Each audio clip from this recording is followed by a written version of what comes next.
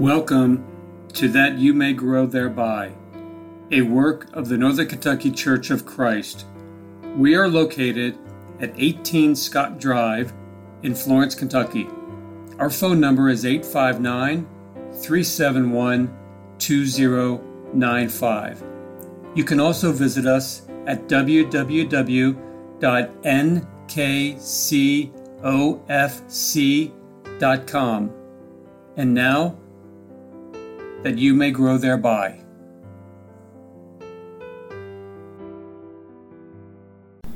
Thank you for listening to That You May Grow Thereby. My name is Greg Littmer. I am one of the elders of the Northern Kentucky Church of Christ, and for the last 2 episodes we've been talking about the number one enemy of mankind, sin.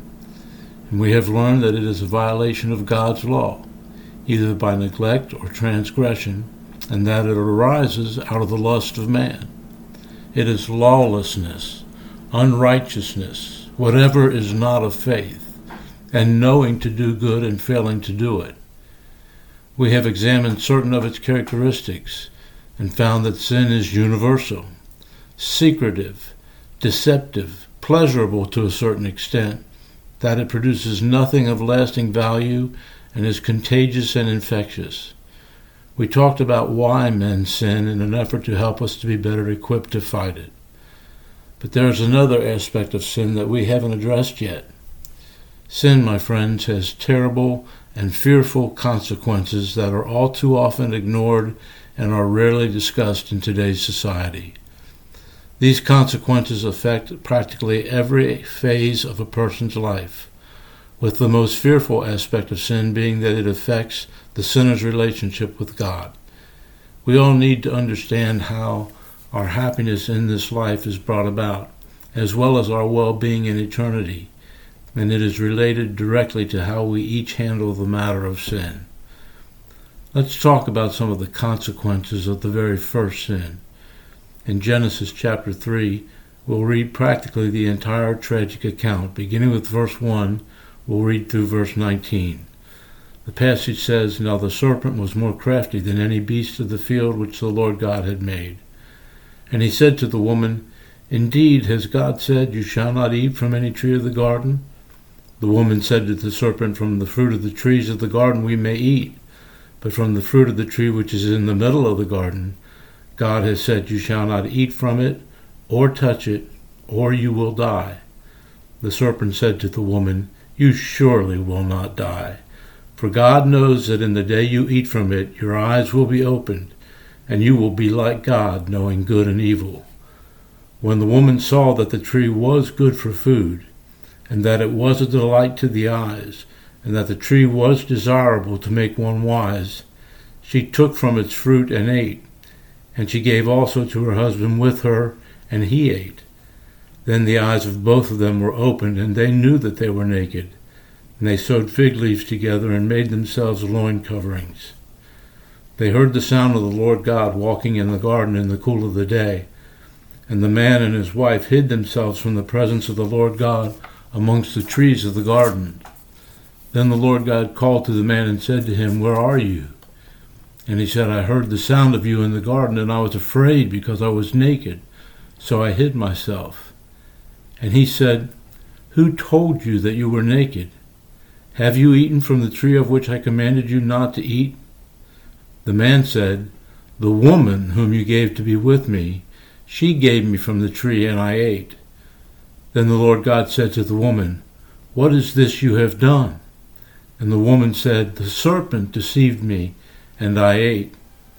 The Lord God said to the serpent, Because you have done this, cursed are you more than all cattle, and more than every beast of the field.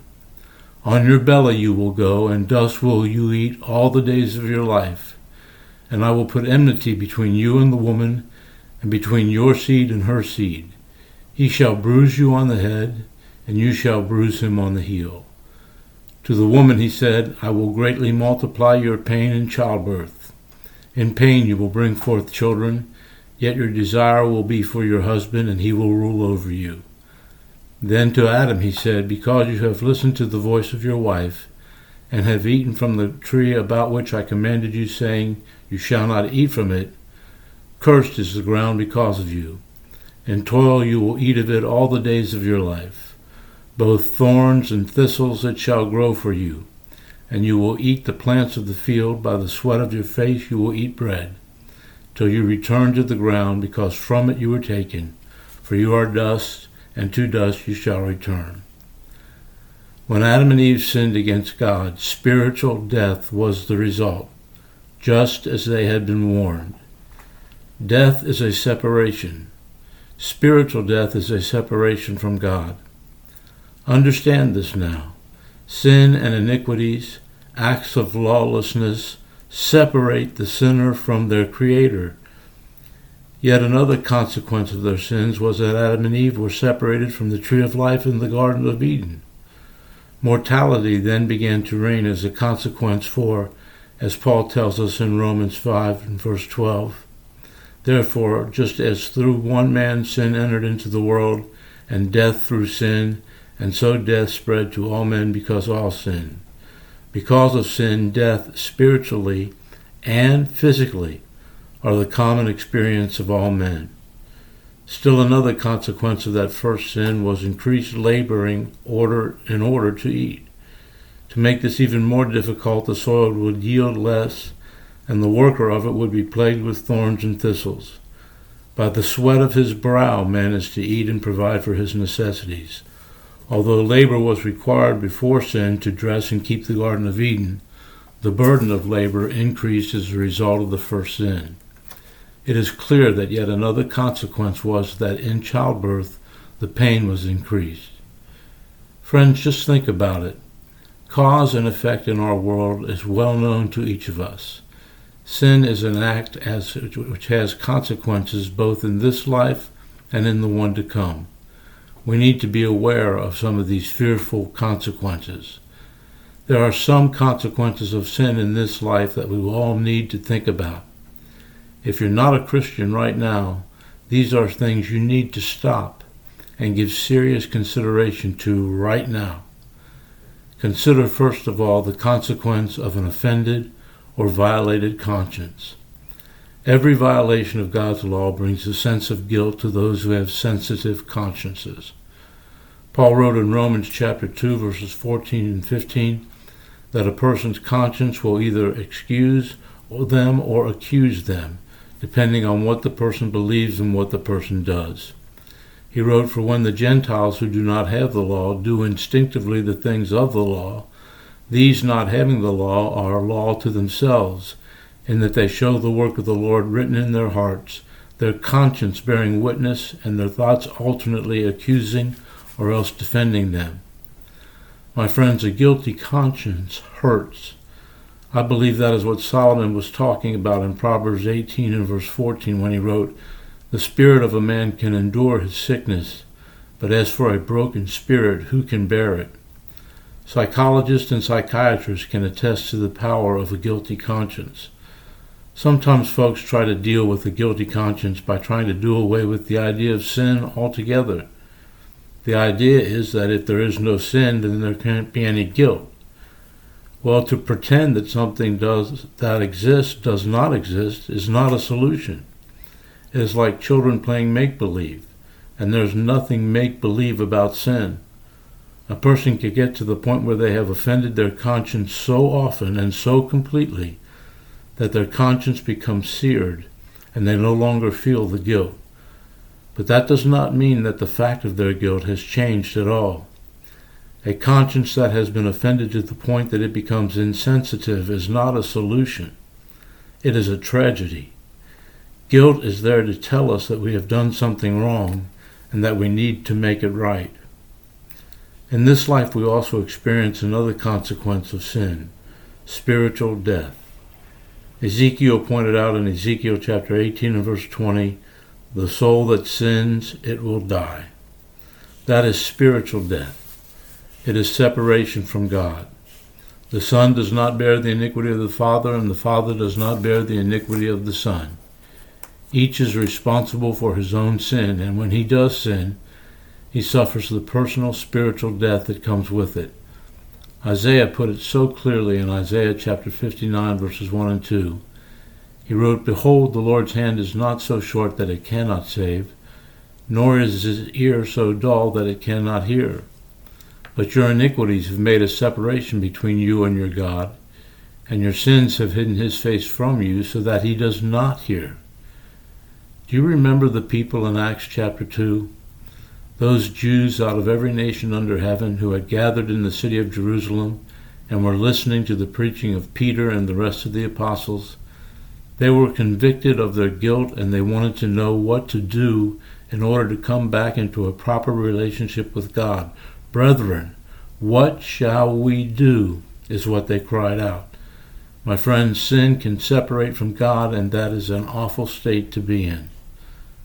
The truth of the matter is that human misery, unhappiness, tension, anxiety, fear, and turmoil can be traced to sin, to disobedience to our God. Our spiritual well-being is tied directly to the relationship we have with our Creator. We were made in God's image. That is what sets us apart from the animals, and we were made to be in communion and fellowship with Him.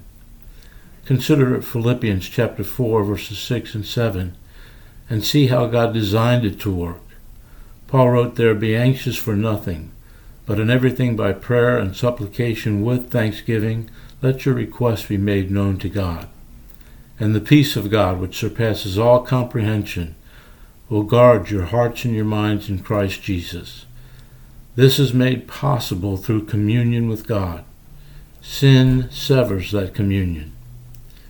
When you think about it, even earthly friendships and associations are often broken because of sin. When one person sins against another, oftentimes that friendship ends. Even within the Lord's church, when one brother sins against another, a chain reaction can set in, which would result in the withdrawing of fellowship by faithful members if the one refuses to repent. This is, of course, done with the desire that the brother or sister who refused to repent will be ashamed and make the necessary corrections. But so many times the disruption and breaking of ties with friends, brethren, even relatives, is the result of sin. Still another earthly consequence of sin is that we often see the hardening of the heart. Some go so far into sin that they become hardened to the truth.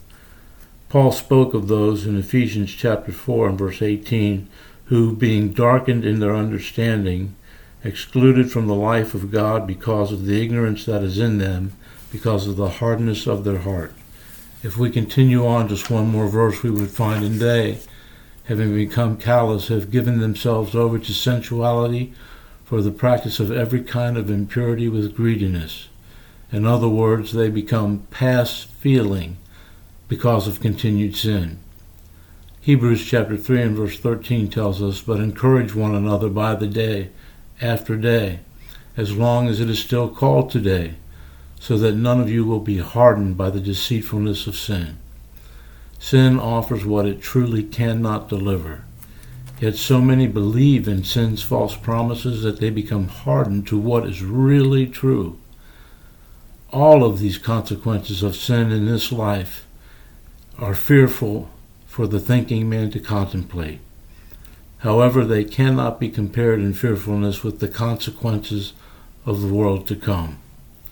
Eternal separation from God and the glory of His might will be terrible beyond description, beyond imagination.